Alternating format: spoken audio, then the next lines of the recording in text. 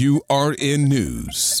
I'm Ebony McMorris. A Georgia court has thwarted Fulton County District Attorney Fani Willis's plans to have former President Donald Trump and 18 other co-defendants tried together in a case surrounding Georgia election subversion. Judge Scott McAfee announced that Trump and 16 of his co-defendants will go forward separately, leaving their trial date undetermined. Only Kenneth Chesebro and Sidney Powell, the remaining 2 co-defendants, are set for trial this October. The decision deals a blow to DA Willis, who argued that a joint trial would be more efficient for the justice system. But the court suggests otherwise, raising questions about the timeline of Trump's various legal entanglements as he considers a 2024 presidential run.